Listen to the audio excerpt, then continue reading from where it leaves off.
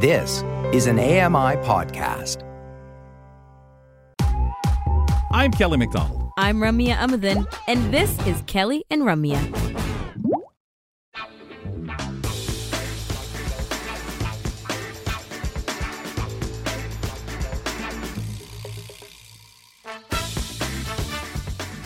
Hey, man, it's so easy, folks. Did you know you can find us right from your TV?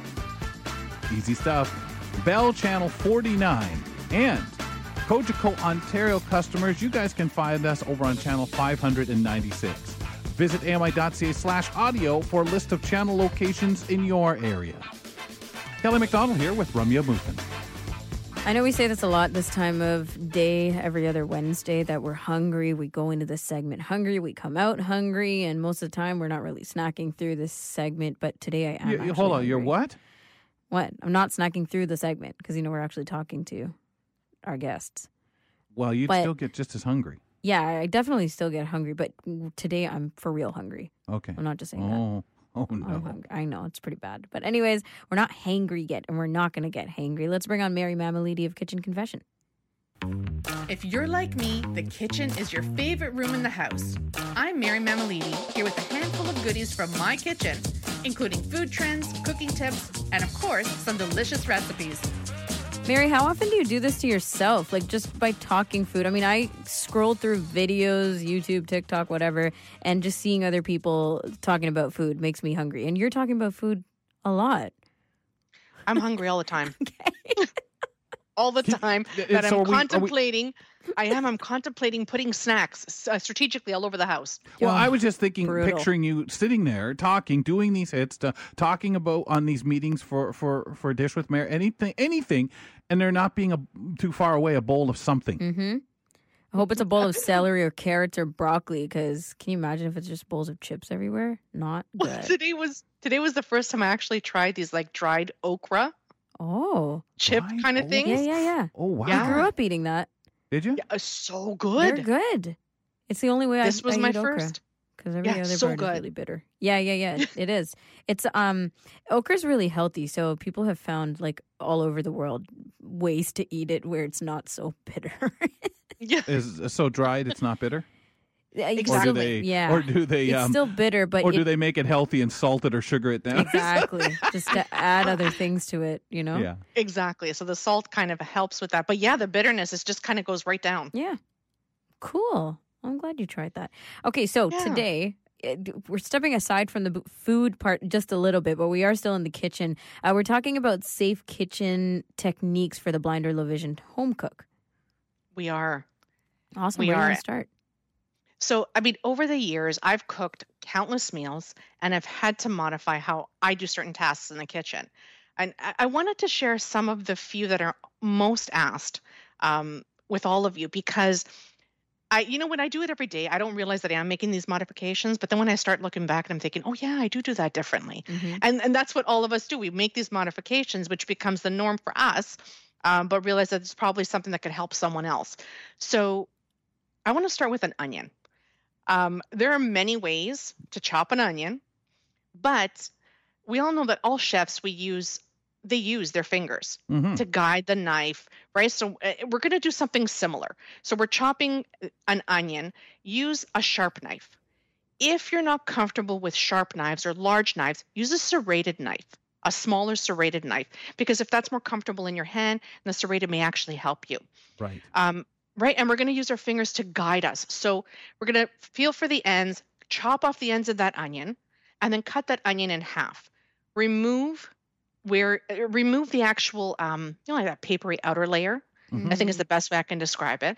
Yep. Remove that. Place the cut side down on your cutting board. And then what I want you to do is hold that half down. So you're going to use your pinky and your thumb to stabilize that onion so it doesn't move around on your cutting board. Place your other fingers on top, but curl those tips of your fingers in where your knuckles are kind of resting on the food. Tuck in your thumb and your pinky because you want to keep those safe from that knife. So basically it's like creating a line or a wall, let's say. Mm. And then all you're going to do is rest your knife up against that wall, up against your knuckles, and then cut down, slice down. And you just keep on feeling your way through and then just cut them however you want. I like to do slices. whatever you feel works for you, that's how you're going to do it. And then you're just keeping your fingers safe, Yes. right? So the next, oven. So making a stove accessible. And I get this question a lot. So if you haven't heard of them, they're called like bump dots. So they're raised stickers that are like little dots. And then what I suggest doing is ask for assistance just to help you identify the settings that you want to mark out on the stove. Right. So it could be, right? So the temperatures that are most used 350 often or for- something like that. Correct. Exactly. Yes. 350. Or if you always want to keep your burner on like a medium low heat, if that's what you're more comfortable with, mark it there. So this one, when you turn on your element, you know exactly where to turn it. And then from this point on, you're on your own. You're completely independent. Mm-hmm. There's lots of different sizes too, Mary, and shapes and Yeah. textures now. Things that feel more like velvet versus plastic. Square. Square and round, exactly. Small and bigger bump dots. So you can go ham. Well, and Exactly. I think that's so important because it's a really great point because so many people have maybe issues with their fingertips if you have neuropathies or Literally. something like that, Yep. or just that being able to tell the difference depending on the type of stove. Well, I've done this where I've marked, 6 things on the oven surface where it's kind of like the touch screen scenario. It's not really touch screen, but it's Yes. such, so smooth you can't feel it. Anyways, I mark like 6 things and I go, what is this again? What is that again? And then I'm calling everybody back because I'm like, I forgot. Is this the start button or the bake button? So you can even use, triangle shape to mark arrows versus square to mark stop and start. Yeah. And that's perfect. That's a perfect plan because, at the beginning, you were only finding like these little circular bump dots, Mm-hmm. right? And then now, like you said, there are just so many different shapes. And then what else I found? Do you know carpet tape? So Carpet once tape, you have yes. carpet, Yeah. Yeah. that's helpful as well. Right. If you want to cut like a strip of it and then just Yeah. stick it on somewhere Put it where, on there. Right. Yeah. Carpet tape helps as well. How about filling a pot with water, right? You're going to use your finger for that. Place it over the rim of the cool pot, pour your liquid in, and then when the liquid covers, now I either say your first knuckle or the tip, you want to stop pouring because you want to leave that inch or so at the top of the pot free of liquid. So if it starts boiling, you don't want it to boil over. Mm. There are many ways, but this is one that's just quick. You don't need anything, just your fingers. Mm-hmm. Yeah, because I was Boil going to it, say right? there's all these things like liquid level indicators, but if you're just starting Absolutely. out, or Yeah. like you said, Mary, over the years your vision is changing. You're not exactly sure. This is a really just quick way to keep posted. On So, what's going and, on. and Exactly. Mary, with that being said, filling it, and I think sometimes the biggest issue we have is that transfer to, if you're going to boil it, to the stove. On top of the, and that inch is can be a godsend because like you said, if vision changes, your what you consider balanced may not be. Exactly. And that's why I also recommend getting a deeper pot. Like Yeah. use a pot to fry in because the sides of this pot, they're so high that it helps with spatter and Yep. it keeps your food contained in the pot. For No one's sure. telling you have to use a frying pan. No. It's just the element. It's the space that you're using. So utilize other, and what I love about all these is that we're utilizing other kitchen utensils or kitchen appliances in ways that will suit and benefit and help us. Mhm. Which is what I love about this. And the reason why I suggest using your fingers is because I want everyone to get familiar as to the textures of things, the sounds in the kitchen, the scents in the kitchen. And by using your hands, it's also a textural thing so you can understand what that feels like. Yeah. So by using a level indicator, right, you're relying on something else to tell you. Mhm. So this, again, puts that independence back in your hands, basically. Yeah. And right, so then even boiling water. This one I thought was pretty cool. It's use a circular water boil indicator. And what that is just a little round disc that you place inside the pot, pour your water in, and then when the pot starts to boil, the boil indicator will rattle, Yep. right? Which tells you that the water's boiling. You can add your ingredients after that. Love that. Mhm. So Yeah. simple, right? So simple. And it's And it's actually, great to if you have. think about it, it's a technique that I use to know when other things are boiling. When your pasta's boiling, when your whatever's boiling, you can hear it. You can. But when it's Everything. just water, you may not be able to. Like, you have to pay much more attention to know that Right. your water alone has started boiling. The eggs are just Yes. wonderful way Eggs, of, you yeah. know, because you can hear that They so rattle, clearly. yeah. But as you say, it's that distinct sound change. Exactly. And then speaking of eggs, boiling eggs, right? Again, we're using other, I was going to say other utensils from the kitchen as a different purpose. Mm-hmm. So Right. you know the deep fryer baskets? So like these little wire baskets with a handle on them. Mm-hmm. Mm-hmm. These you could pick up anywhere. They even have them at the dollar store. They have them everywhere. And all you do is you pick up a small one, place your eggs inside, and then you place that basket and you lower that into the pot. Mhm. Yeah, yeah. So this way, when the eggs boil, desired doneness, whatever you want, you grab that handle, lift it out, Nice. and you have your eggs there. And you don't have to go searching, because that was one thing always trying to find the eggs is such a pain. Yeah. Yeah, using right? something to scoop them out, and then you're Right. still helping with your hand, and to get it, exactly. and then your peeling work. Yeah. Right. And then those little buggers just they scooch around that pot. Yes. So this keeps them all in one place. Another thing for boiling eggs, my little tip is I like my eggs a little jammy. So, and the reason why I use the basket, or suggest using a basket, or even a slotted spoon to lower them in, Mm-hmm. if that helps, I boil the water and then I add my eggs to that water, and then I cook them or boil them for about 6.5 minutes. It gives you the perfect jammy egg, if that's your jam. I was See what I did okay. What? It's like the build up, right, to the I joke, was and gonna it's say, that was so good. yeah. Where are you going, Mare? Where you go? Oh, yeah, she went there.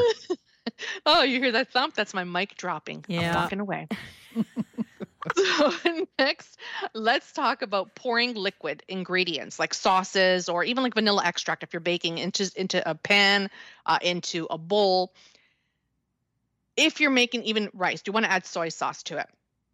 Remove the lid from the soy sauce. Place your fingers, like your index finger and your middle finger, right over top that opening, the bottle opening.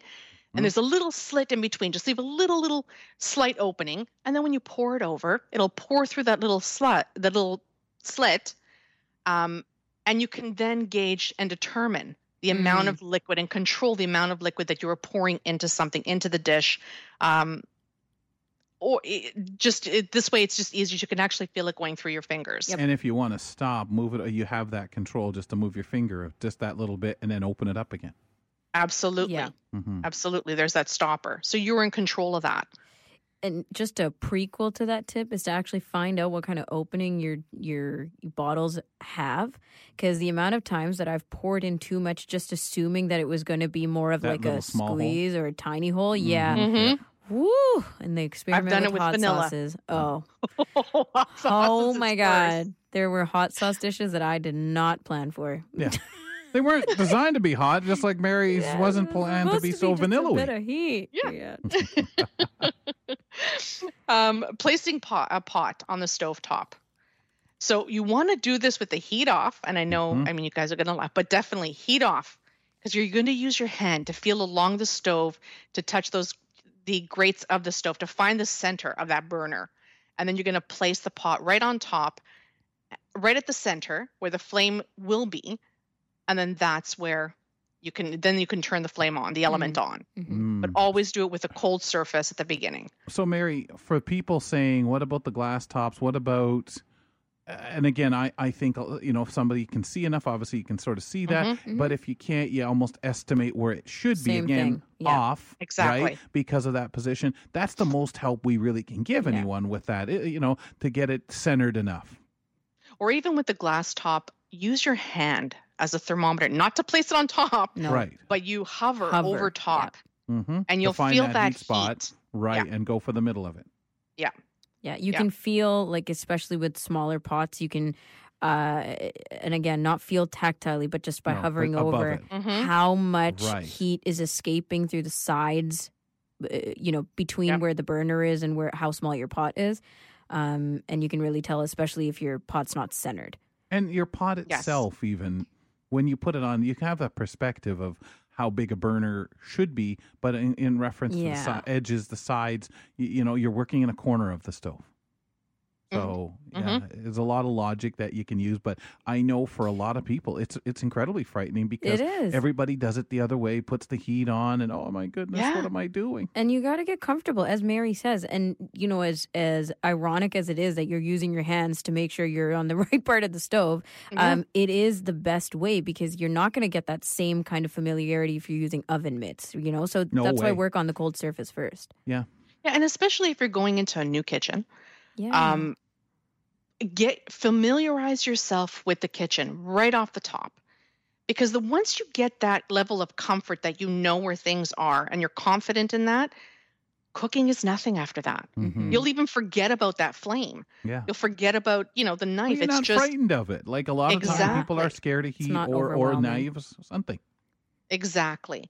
I mean, and then we go to like protein thermometers. You want to get a talking thermometer? I love mine. It's great.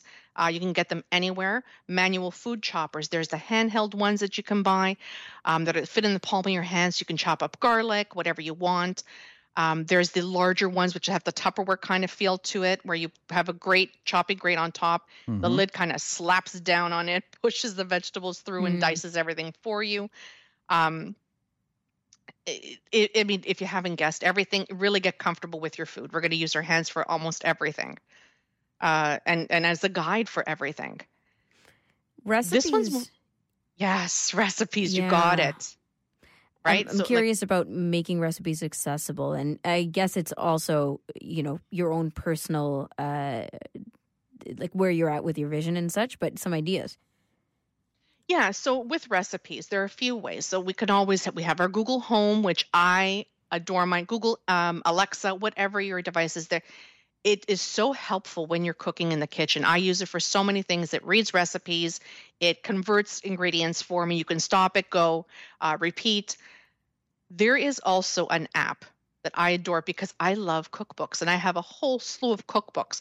But some of the recipes, I mean, let's be honest, at this point, if it's not dark enough for me, I won't see it. And when they use that lovely italic with the gold writing, I can't make it out. So what helps me is using an app called Seeing AI. Mm-hmm. And it's available to every smartphone. And then you can just what it does is it takes a picture of that sheet, of that recipe, let's say, on your smartphone. And then the actual app turns it into like an accessible document where you can just screen read, and the screen reader follows the recipe and reads it out to you. Yeah. So you don't have to get rid of those cookbooks. So fun, Mary. And we're going to have to pause there, but hopefully we can do a part 2 with you. Do you want to end off telling us what's the latest on Kitchen Confession podcast out today? Absolutely. Out today, craft brewing with Old Flame brewmaster Richard Park. Say that 3 times. After getting a world-class education in brewing from Labatt, Richard Park teamed up with Old Flame Brewing founder. And at Old Flame, they took this business, they started building on that, and they opened up in an old Carriage Works factory in Port Perry. They revitalized Newmarket's Main Street Fire Hall. They turned that into a brewery. And now they're coming home to Toronto's Distillery District. And then Richard takes us on a tour of their facilities, tells us about the traditional German heirloom lagers and experimental sour ales that are up on tap this season. So cool. Okay, looking forward to hearing that conversation with you and him, Mary. Thank you so much. Thank you. Mary Mammoliti of kitchenconfession.com, which is where you can go for all the recipes and discussions and the podcast. We will return in a moment. Still a little bit more of the program left. We'll tell you what's coming up on Thursday. Wow, already. Thursday edition of Kelly & Company. And we'll take a peek at what the gang has in store for you over on AMI TV with Now with Dave Brown. After this.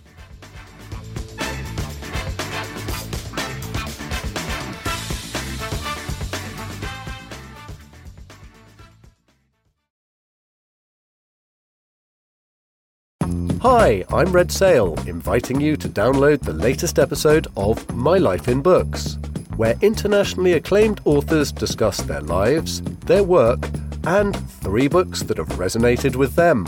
That's My Life in Books, available wherever you get your AMI podcasts.